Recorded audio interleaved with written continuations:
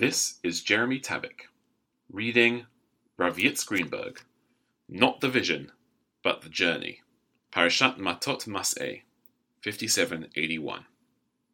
The second of our two parashiot includes a roll call of all the stops and starts of the Israelites through the desert. This list appears to offer no new information, no unreported events or overlooked stops. Furthermore, the whole desert trek apparently was an abject failure. The purpose was for the freed slaves to settle in the lands of Canaan, but the Exodus generation could not muster enough courage and energy to conquer it. The end result was that an entire generation, but a handful, were denied admission to their homeland. What then is the purpose of reporting all the points along this journey to futility? Looking back at the high hopes of the Exodus generation, the expectations of becoming a free people, joining a covenant of final redemption, and a final triumphant conquest of Canaan, were it not better to draw a curtain of silence and oblivion over all the stops along the way that ended with nothing? The answer is that this account is needed to balance the Torah's exceptionally inspiring final vision. After all, the promise of the Jewish tradition is that the human project will end with a final total repair of the world, the earth turned into a paradise. Poverty, hunger, injustice, oppression, and discrimination will be overcome. War will be ended. Sickness in every form that harms and hobbles humans will be cured. Accomplishing this vision is a worthy cause for all nations and religions to join in and accomplish the goal. At the same time, the Torah calls on us not to dismiss the present reality as a broken world which we must go through as an obstacle course, but to approach it as an experience to be lived deeply. Life is precious. The experiences of friendship, love, joy, celebration, growing up, overcoming setbacks, just plain living, are the warp and woof of our lives. They should be pursued in depth and savoured as daily pleasures. The journey through life, even with its present flaws and injustices, is what our lives are about. Part of living on the side of life is this attitude to life experience. We do not delay gratification and live only for the final accomplishment. The daily experience of family, of loving relationships, of Shabbat celebration, of being, these give meaning to the everyday and make up a good part of the sum of our life. We learn to live in the moment and be grateful for a sunrise, or an imaginative experience, or a dream realized along the way. We learn to live on multiple levels. Part of our life journey is the journey of humanity toward a final tikkun. In some generations, there are major breakthroughs. In others, there is just marching in place, or even setbacks.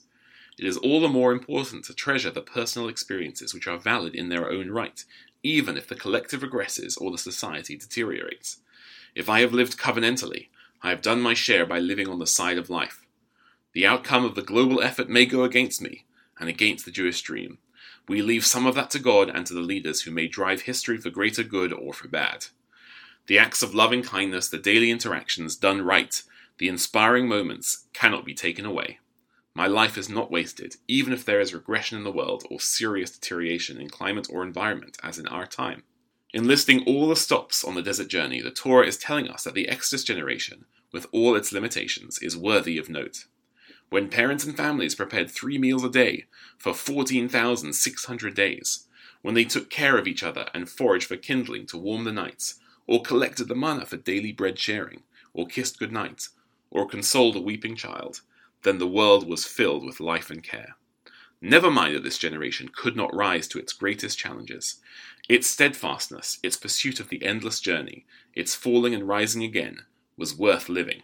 If it accomplished nothing else, it raised the generation which did find the strength and leadership to conquer a homeland and begin to build the model society which Judaism calls for.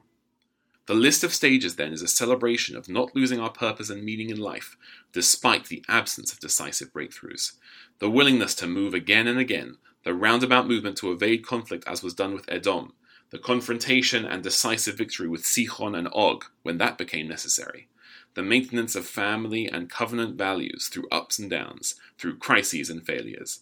These make the journey one of redemption, even while the fulfillment did not come until a generation later. In short, Mas'eh is telling us that we do not live just for the final accomplishments, nor do we judge our lives to be failures or successes by the immediate results in our lifetime. The journey of our lives is our calling and our fulfillment. If we keep our eyes on the path of life and solidarity and kindness, then we have lived a life well lived. Our personal path also links up to the intergenerational Jewish way, really humanity's way, to the final redemption in which the whole world will share. If we choose life along the way, if we maximize life for others in our lives, we have been true partners in the covenant.